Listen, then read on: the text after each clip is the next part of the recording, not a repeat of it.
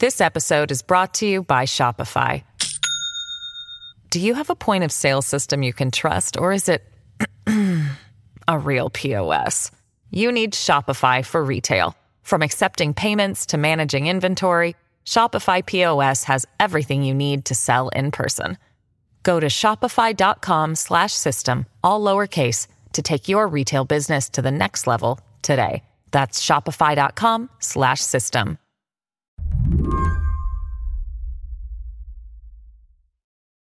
The Hennepin County Government Center in downtown Minneapolis is one of those faceless bureaucratic buildings, the kind of place you go to track down a birth certificate or a county record. It's mostly court stuff. John Collins from Minnesota Public Radio. He knows this building pretty well. So it will be where people go when they have to pay a traffic ticket or contest one or maybe get some sort of license or something. Sounds like a place you've been just for normal life. Oh, yeah. I mean, I go for my job. I go there like pretty regularly. But over the last few weeks, John's watched the government center transform, close itself off. There's a ring of perimeter fencing now, concertina wire.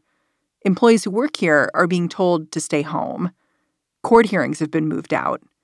This building has a singular purpose now. It will be the Chauvin trial, and that's pretty much it. The Chauvin trial, as in the trial for the police officer accused of killing George Floyd. Over the last year, George Floyd's death sparked an international protest movement and amplified calls to defund the police. In Minneapolis, riot and protest sometimes intermingled. A police precinct house was set on fire. Dozens of businesses were looted.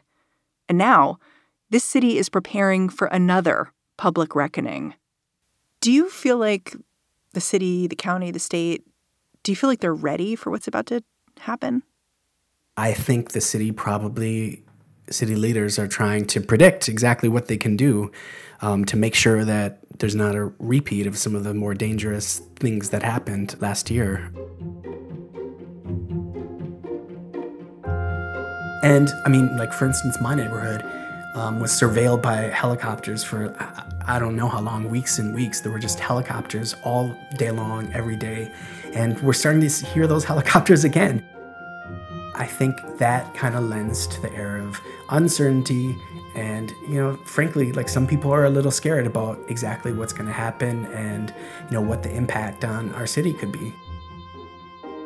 Today on the show, the pursuit of legal accountability is taking shape in Minneapolis. But the path forward is anything but guaranteed. I'm Mary Harris. You're listening to What Next? Stick with us.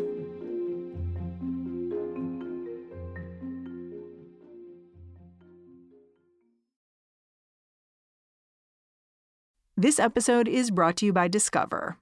When it comes to your finances, Discover wants you to know they are the credit card that is always there for you.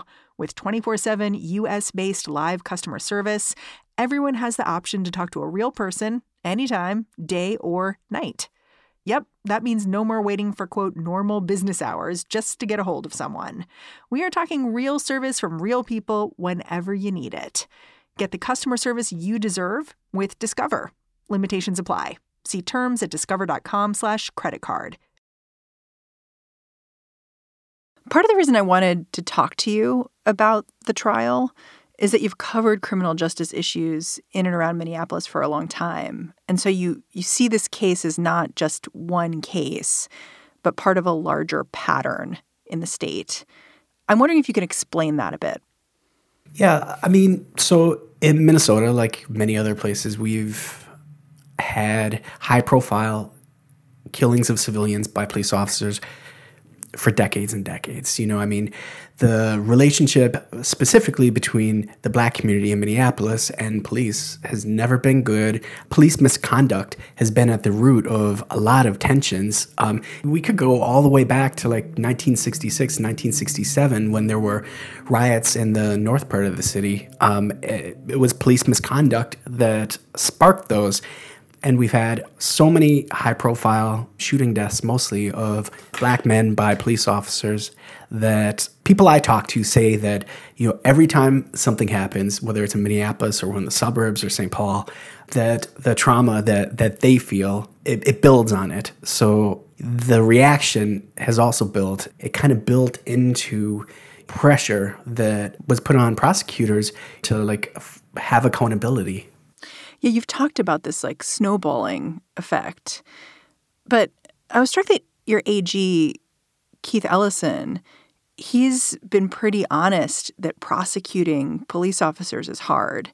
And he's pointed out that the county attorney for Hennepin County, involved in this case, is the only prosecutor in the state who successfully prosecuted a police officer for murder, which is pretty remarkable.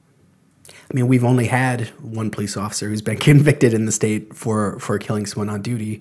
We've had 3 trials so far, though, and the other 2 have been exonerated.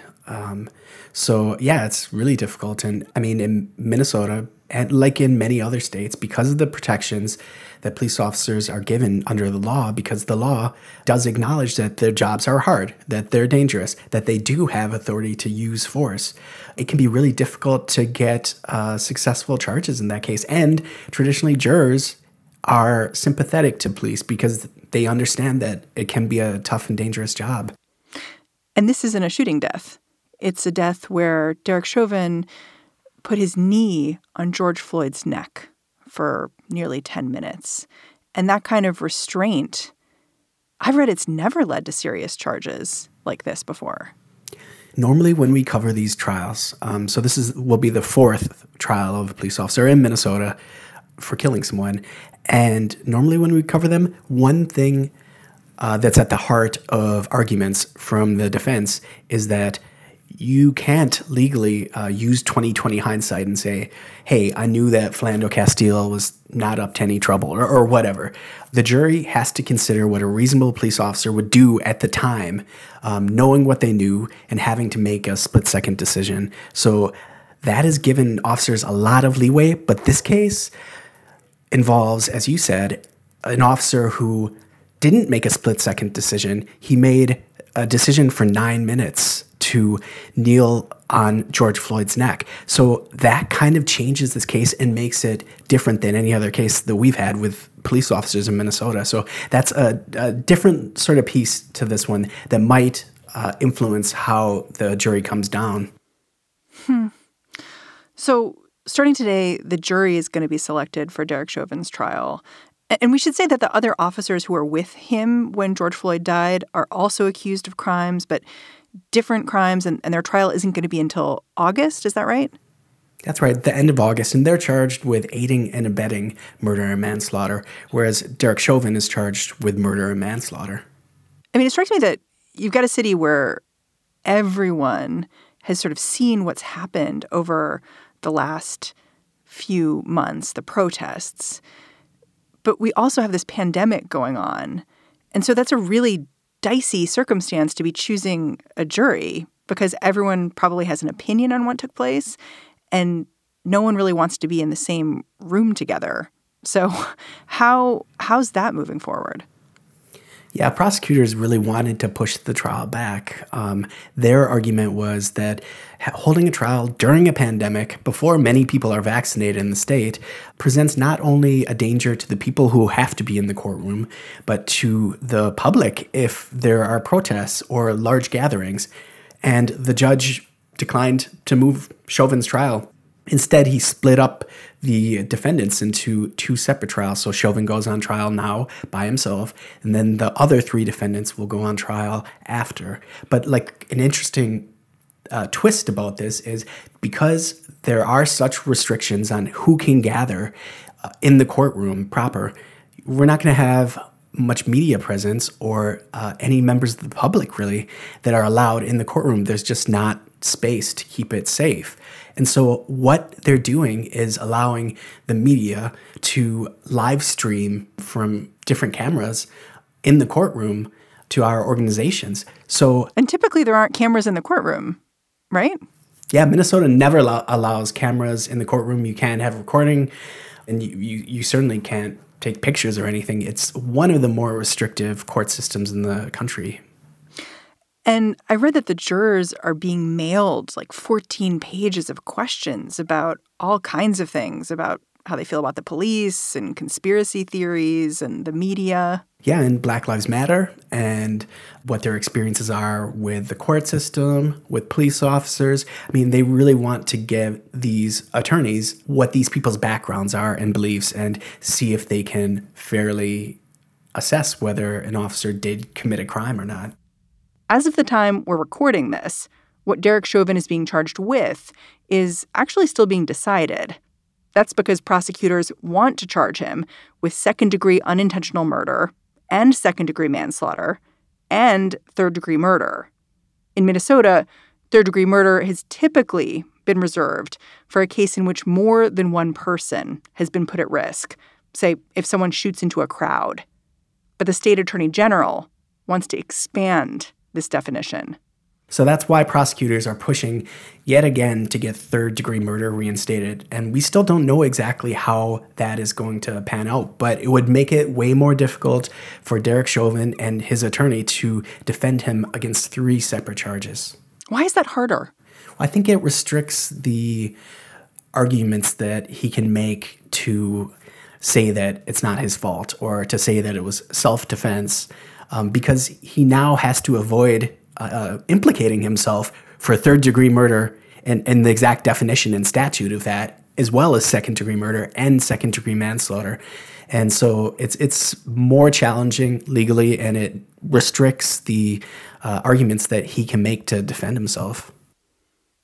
Do you look at this changing interpretation of what third-degree murder is in Minnesota as meaningful in terms of what prosecutors are now willing to do, how aggressively they want to pursue charges against police officers? So someone I was talking to the other day, an attorney, was arguing that maybe the changing case law, the way the appeals court interpreted third-degree murder, maybe means that that is a charge that can be successfully prosecuted against police officers if they have this broader sort of definition of that. So, I mean, if it is upheld by the state Supreme Court where it's headed now, that could potentially be one more and maybe a more solid tool for prosecutors in future prosecutions if they do have incidents where police kill someone. After the break, how Derek Chauvin's use of force fits into a larger pattern that Minneapolis is trying to disrupt.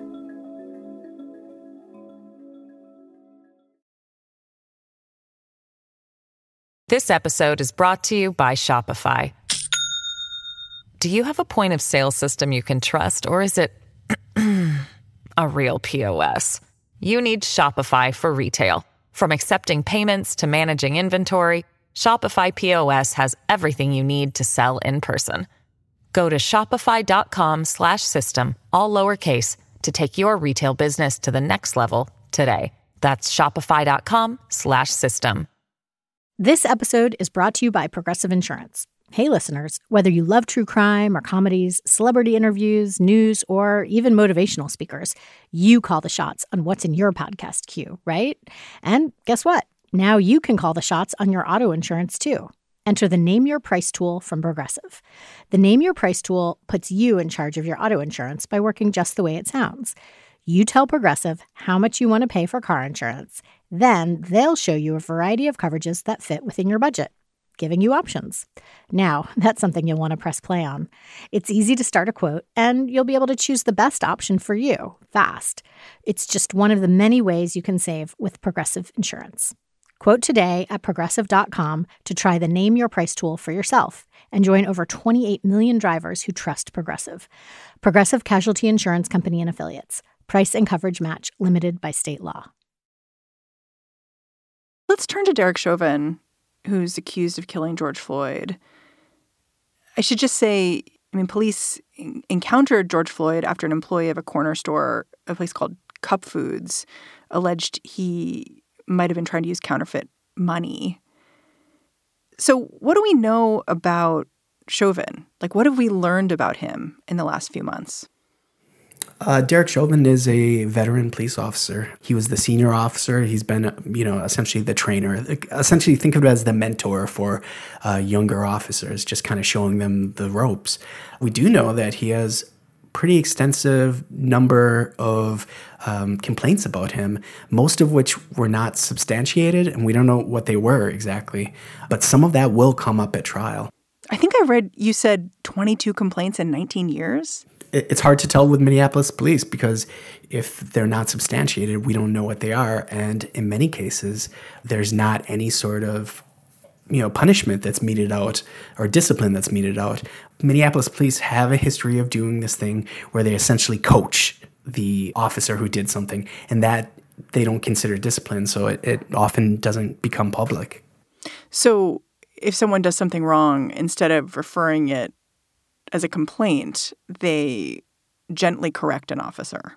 Yeah, exactly. It's something that critics will argue makes it difficult to keep officers who are abusive or overstep their authority accountable.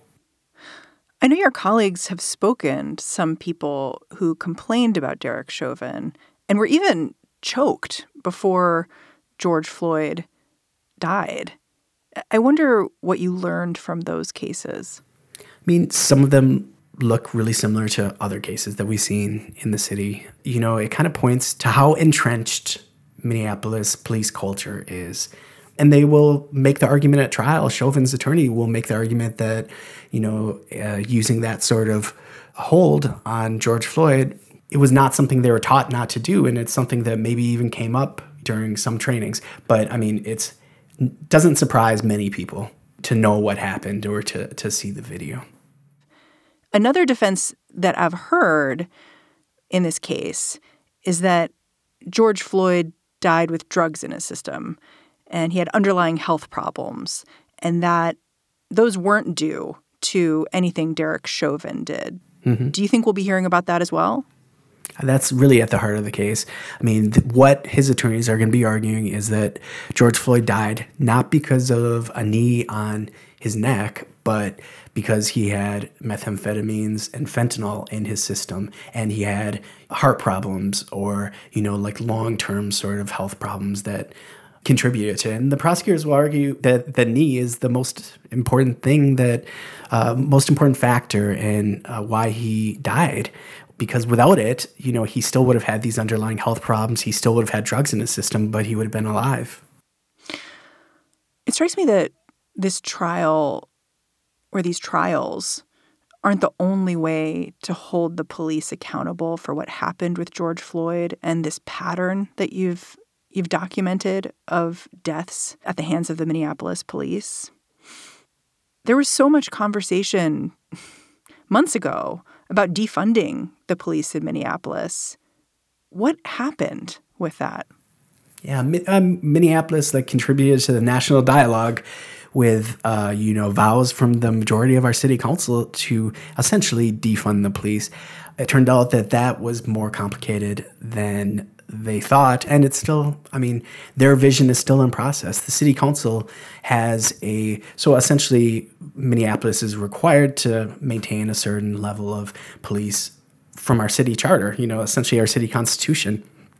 And city council members have been trying to change that wording to make it so that Minneapolis doesn't have to maintain a certain number of Minneapolis police officers and can create a new, essentially, Department of Public Safety.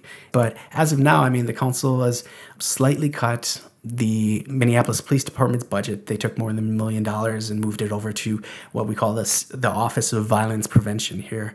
And then there have been quite a few policy changes as well, both at the city level and then state mandates. Like what?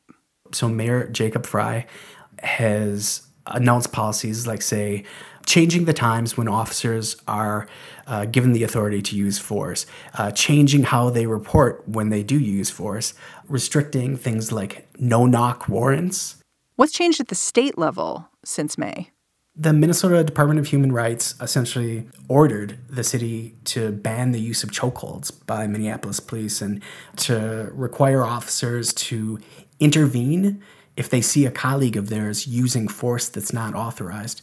And the state legislature also passed legislation. Lots of activists said it didn't go far enough, but it did include a ban on, this so-called warrior training, this very aggressive militaristic training. And then, some sorts of trainings that teach officers how to deal with people who have autism. Is there anyone out there talking explicitly about ways to change the culture of the Minneapolis police? Because it seems like such a tricky thing to do, but also so vital. Mayor Jacob Frey has said that's one of his priorities. He's actually well known for making a statement that, let me just paraphrase this, the culture eats policy for breakfast. So changing the culture is how you actually make a difference in changing the Minneapolis police and their interactions with the public. But do we know that it's making any impact or difference? I think that's the daily lived experience of people is going to tell us that.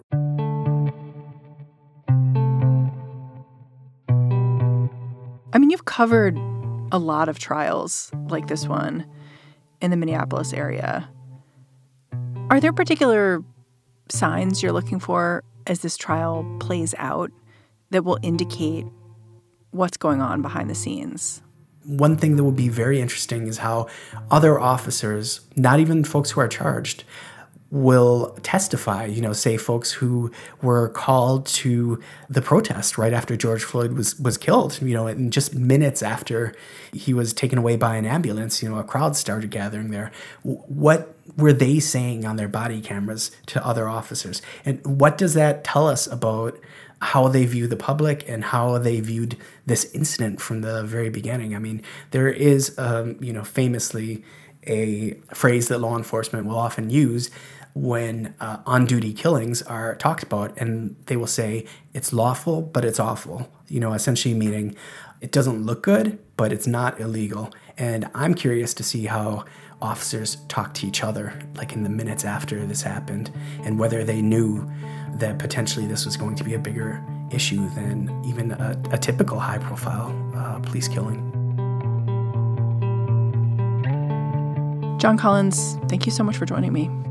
Thank you. John Collins is a reporter with Minnesota Public Radio. And that is the show. What Next is produced by Daniel Hewitt, Elena Schwartz, Carmel Delshad, Davis Land, and Mary Wilson. We get help each and every day from Alicia Montgomery and Allison Benedict. And I'm Mary Harris. You can track me down on Twitter. I'm at Mary's Desk. Meanwhile, I'll catch you back here tomorrow.